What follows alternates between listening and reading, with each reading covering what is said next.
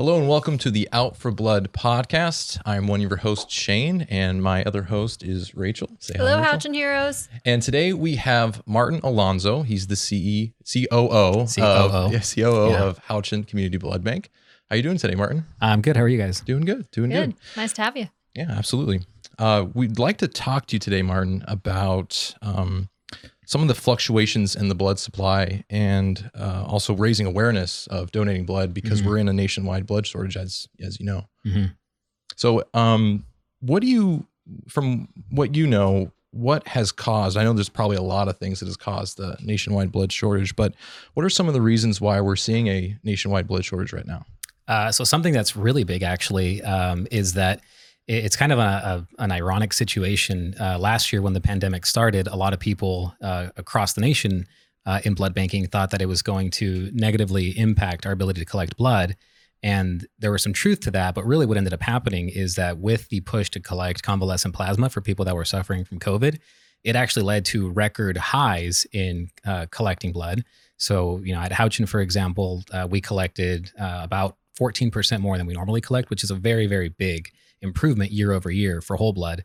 We've seen trends of about 2 to 3% on average, but last year we saw about a 14% growth. But what ended up happening, though, is that the industry as a whole shifted a lot of their collection to the convalescent plasma product to help people in need that were suffering from COVID.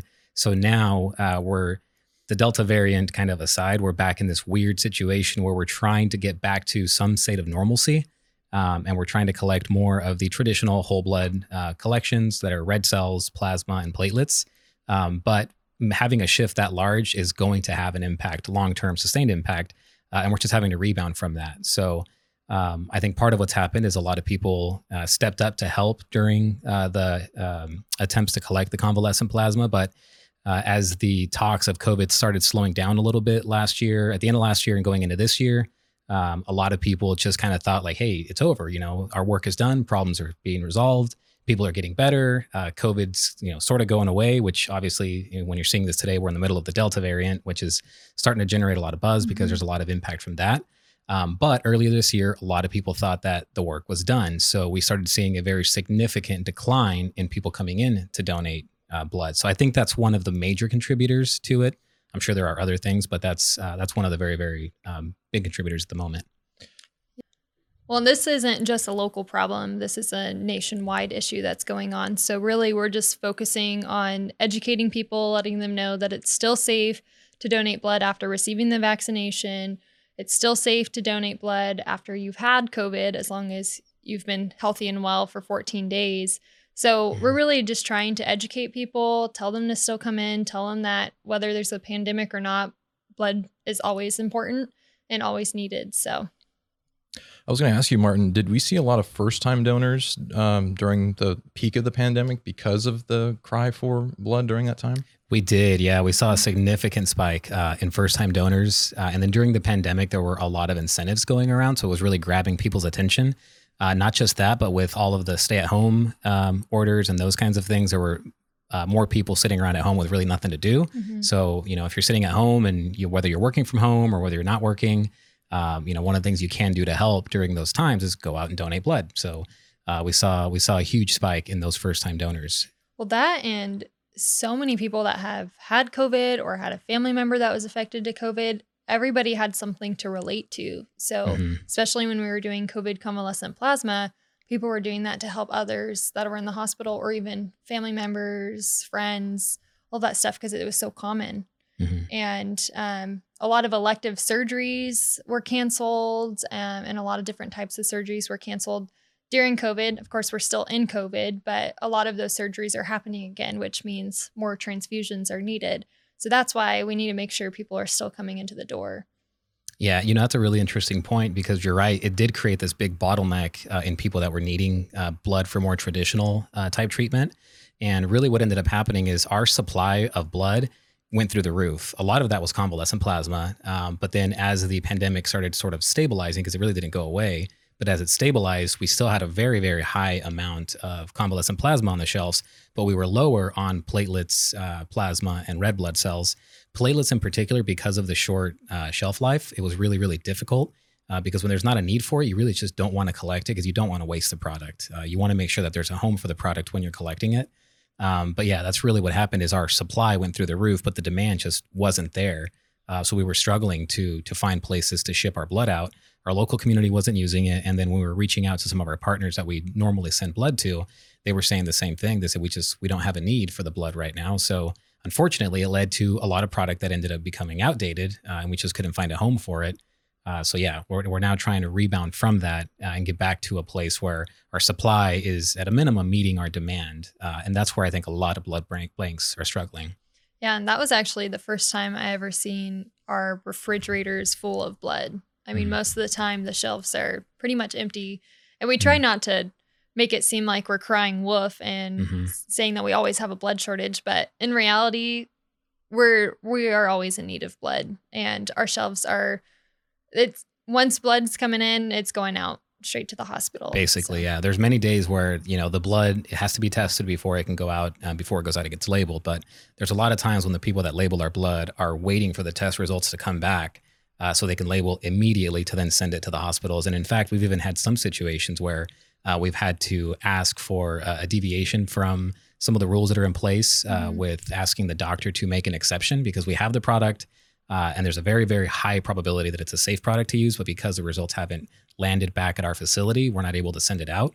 So we reach out to the doctors and explain the situation, and they can actually authorize and override to take the blood product in the event of a serious emergency when someone's in dire need. Yeah, go ahead. I was going to say, can either of you guys kind of touch upon why we do all of our testing and what some of those testings are? Well, I was just going to really quickly say that when I was in distribution, I was trained on emergency release, which is, I think, exactly what you're talking about, Martin, which is, 9 times out of 10, it's a safe product.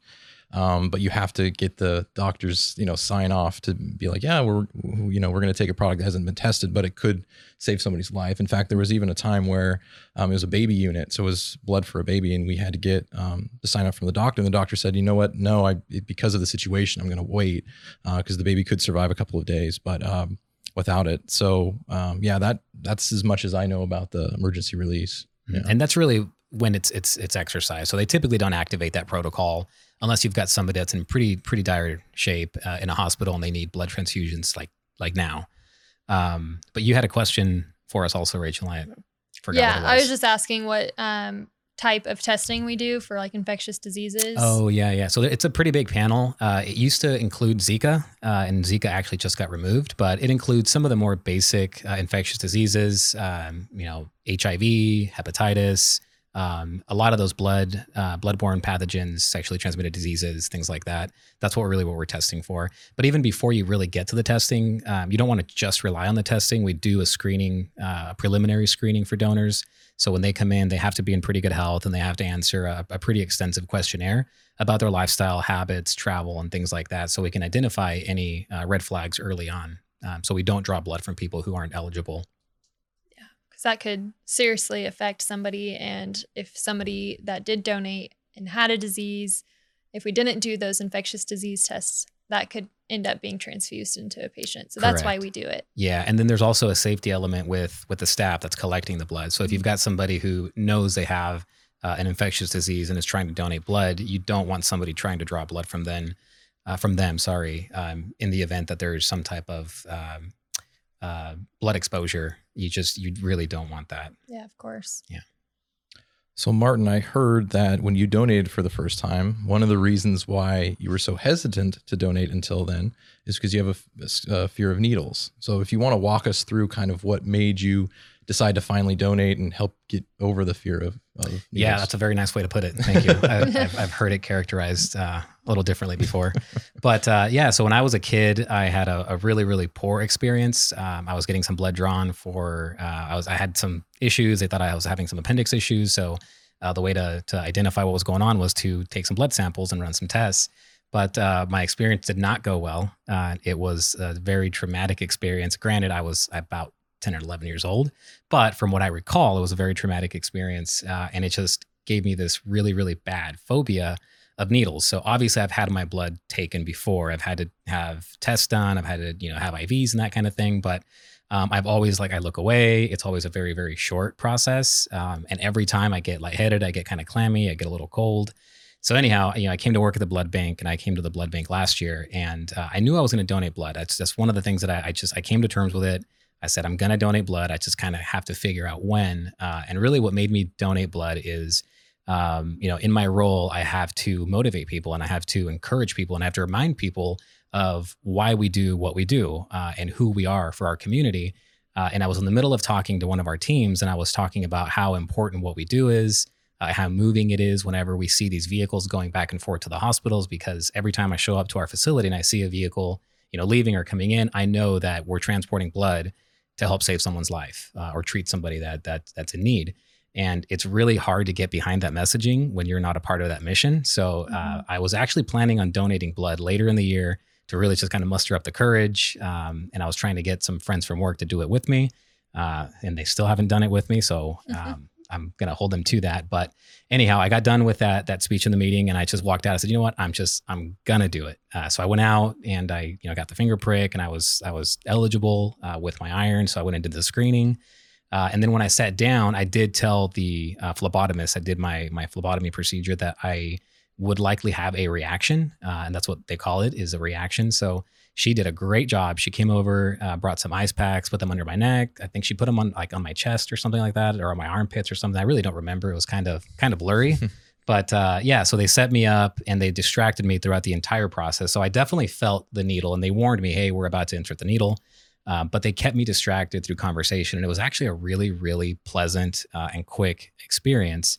And afterward, I felt great. And I was pretty surprised, because I thought I was going to get a little clammy and a little lightheaded, but I felt fine. And the interesting thing is that for days after that, after I got some rest, I actually felt really, really good. So I'm definitely going to, I'm a converted donor. I'm going to become an avid donor, and I've got it on my calendar when my 8th week is, and I'll be right back in there to donate blood again. And I'm actually O positive. So it's one of the most used blood types. Awesome. And what would you say to somebody that is kind of in the same situation, terrified of needles? What would you tell them to encourage them? I would tell them, don't focus on that. Focus on the good that you can do to somebody that's in a hospital in need of your blood, because all blood types are needed. There's a big misconception that some blood types aren't needed. And really the only truth to that is that some blood types are just more popular than others.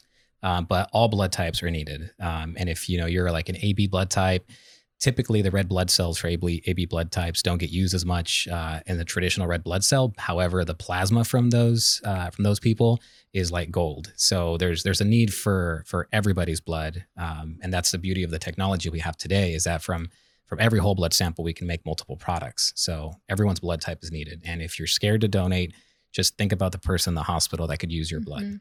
Or the baby, if you're an O-neg donor and you don't know you're an O-neg donor. Yeah. Well, speaking of blood types, let's get into kind of the popularity of O-pos and O-neg, and why we are always really requesting people with that blood type to come in and donate. Go ahead, Martin. Back to me. Yeah. So O positive and O negative are the most commonly used blood types. O negative in particular, because it is the universal blood type. So a lot of times what will happen is if there's a mass trauma situation and a doctor needs to get blood into a person ASAP, and they don't have time to type their blood to request their specific blood type, they'll just pull from the shelf O-neg. And the challenge is that O-negative blood types are really hard to find. So it's O positive is the most common. O negative is one of the rarest, but it's one of the most used. So it kind of creates this really weird dynamic where it's one of the rarest blood types to obtain, but it's the most commonly used. So it creates shortages very, very easily. That's typically what we run out of the most. And I like to add too, if somebody doesn't know their blood type, one, they can donate with us, and then we'll let them know their blood type. Typically the results come in about 72 hours or so. Or if you have donated with us already and you just don't know your blood type, we have our donor portal, which can be found through our website, hcbb.com. And then you'll just click on that donor portal button. If you don't have an account, you have to create an account. You'll need your donor ID and the legal name that we have in our system. And then you just log in, you click your profile, and then your blood type's in there. All your donations are in there. You can make appointments and all that stuff. And we have quite a few people that call in to our centers asking when they're eligible again. So if you're not sure, you can also check on the donor portal. Yeah. Lots of good stuff. Let's also, so we're typically requesting O-neg donors to come in. As Martin mentioned, O-negative is usually used on premature babies. And so platelets is another thing that we're always requesting, and it's just not as common for people to come in to donate. It's a longer process. A lot of people aren't really educated on it. Platelet donations go to cancer patients. It does take a little bit of a longer process, but you can watch Netflix when you're sitting there. So if any of you guys kind of want to add on the importance of donating platelets and a whole blood donor being converted to a platelet donor. I just know that through my own research and looking at different stats on donating platelets, that more than half of the platelets that are donated are given to cancer patients. So if you know anyone with cancer, or if you just want to, do your due diligence and as a part of the community and as a citizen of the community, then I would strongly recommend that be your main motivation, because there's lots of cancer patients that can't get the same kind of therapy and treatment without those platelets. And so if you're of any type, by the way, but since we're talking about O positive and O negative, I just wanted to throw that out really quick. Yeah, no, that's a good point. And then the other thing to think about with platelets is that because the shelf life is so short, unlike with a red blood cell, which can last up to about a year on a shelf, with a platelet, it's going to expire in about 5 days. So we have to have a constant supply coming through, because we can't just stock the shelves with platelets. Platelets have to come in and they have to be tested, and then they have to go out. So that's really, really challenging. And I'd say that's probably the biggest challenge in the industry, is leveling that out, because a lot of places will see a spike in collections of platelets, but the demand may not always be there. And unfortunately, the platelets will expire in 4 or 5 days afterwards. So having a steady flow of platelets is really, really critical. Yeah, true statement. You guys ready for a joke? Always. Go for it.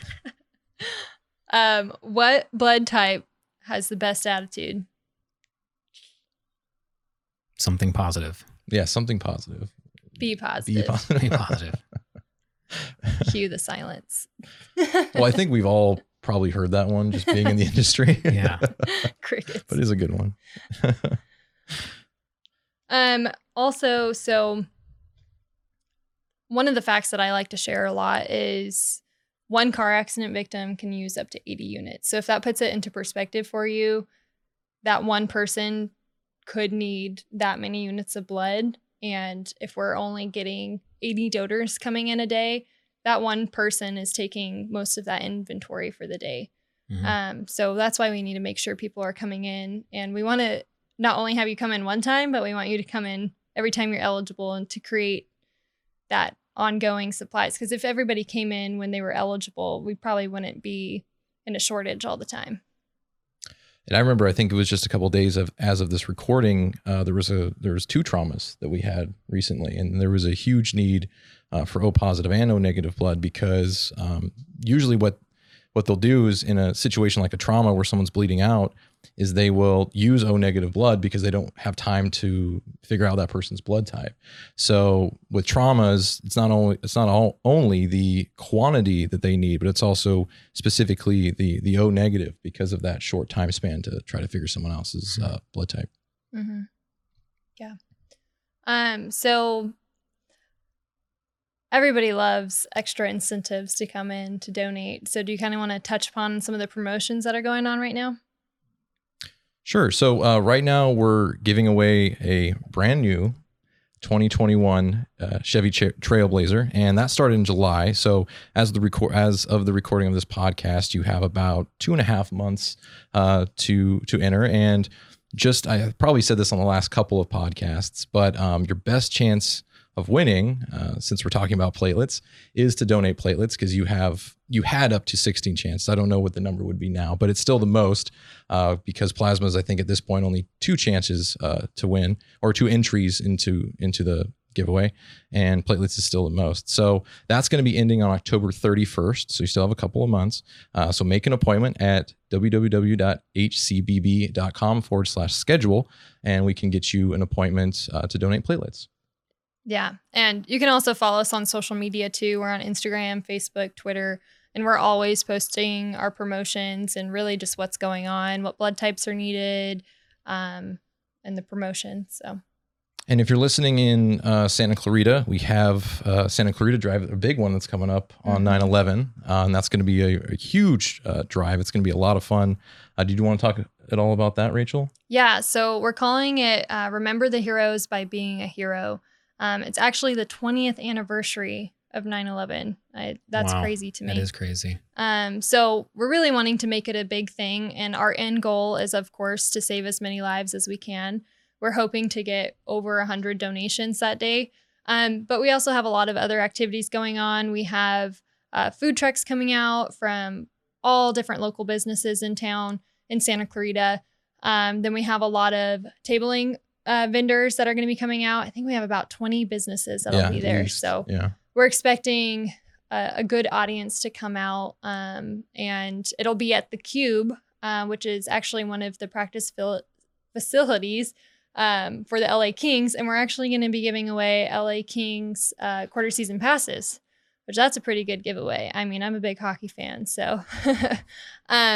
But yeah, so definitely come out. Even if you're in Bakersfield, everybody's welcome. So a lot of us will be in Santa Clarita that day. It'll be an all hands on deck, but it'll be a really fun event, and there's going to be a lot going on, lots of great food, and we get to save lives too. So that's the best part. Yeah, absolutely.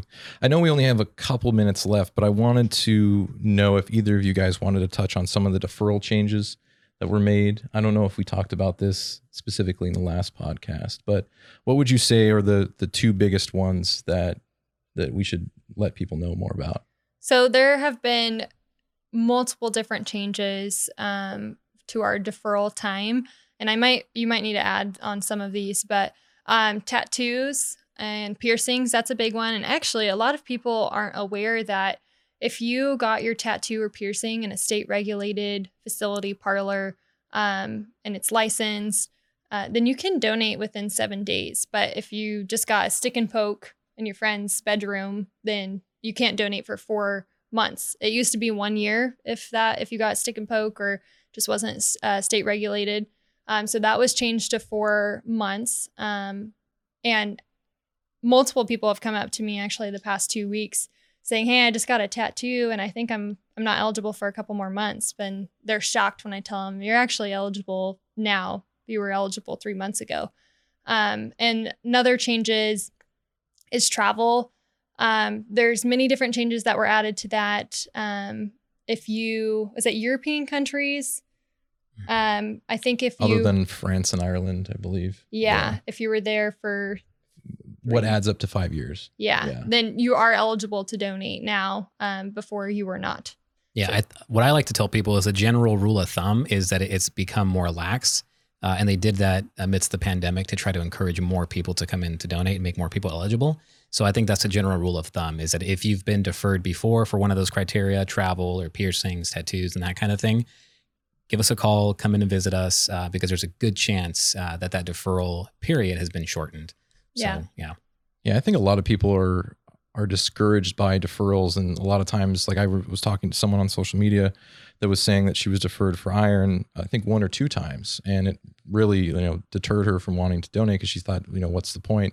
And then I directed her to one of our, I think it was our FAQ, or maybe it was even one of our social posts that talked about how to increase your iron. And it really encouraged her. So if you're out there and you're discouraged by the fact that you've either been deferred or maybe you just don't know enough about the donation process, I would highly recommend, calling us or reaching out on social media, or even just visit our website, our FAQ page. I mean, we have every single reason why you would be deferred and all the regulations and even the process of donating. So if you're not really sure what to expect, you can read that and feel pretty confident after knowing exactly what's going to go into the process. Yeah. And if for some reason you can't find the question that you have on there, you just call us and we'll help answer that question for you. Yeah, we have 3 very helpful, I don't know what you call them exactly, but they answer the phones and they know everything there is to know about some of the deferrals and any question you might have just about the process as well. Yeah, I call them the human wikis. The human wikis. Yeah, that's true. That's actually a good title for them. Yeah. All right. Well, I think that's it for today's episode. Thanks a ton for listening. If you have any questions about anything regarding donations, or if you need to schedule an appointment, you can go to hcbb.com/schedule. If you have questions or you want to figure out some of the deferral times for things, maybe you're not sure, or maybe you're not sure what the changes were, you can go to hcbb.com/FAQ. And then make sure to check us out on social media. On Instagram, Facebook is probably our most popular. Our newest one is TikTok. And if you like to be entertained and also educated at the same time, I definitely recommend finding us on TikTok. And you can just search at Houchin Community Blood Bank or just Houchin Blood Bank on all those different profiles. Yeah. And thank you so much for joining us, Martin. Yeah. We enjoyed having you today. And don't forget to subscribe to our Out for Blood podcast. Tell your friends, tell your mom, tell your grandparents. Make sure you subscribe. Thank you for having us. Thank you, guys. Thank you.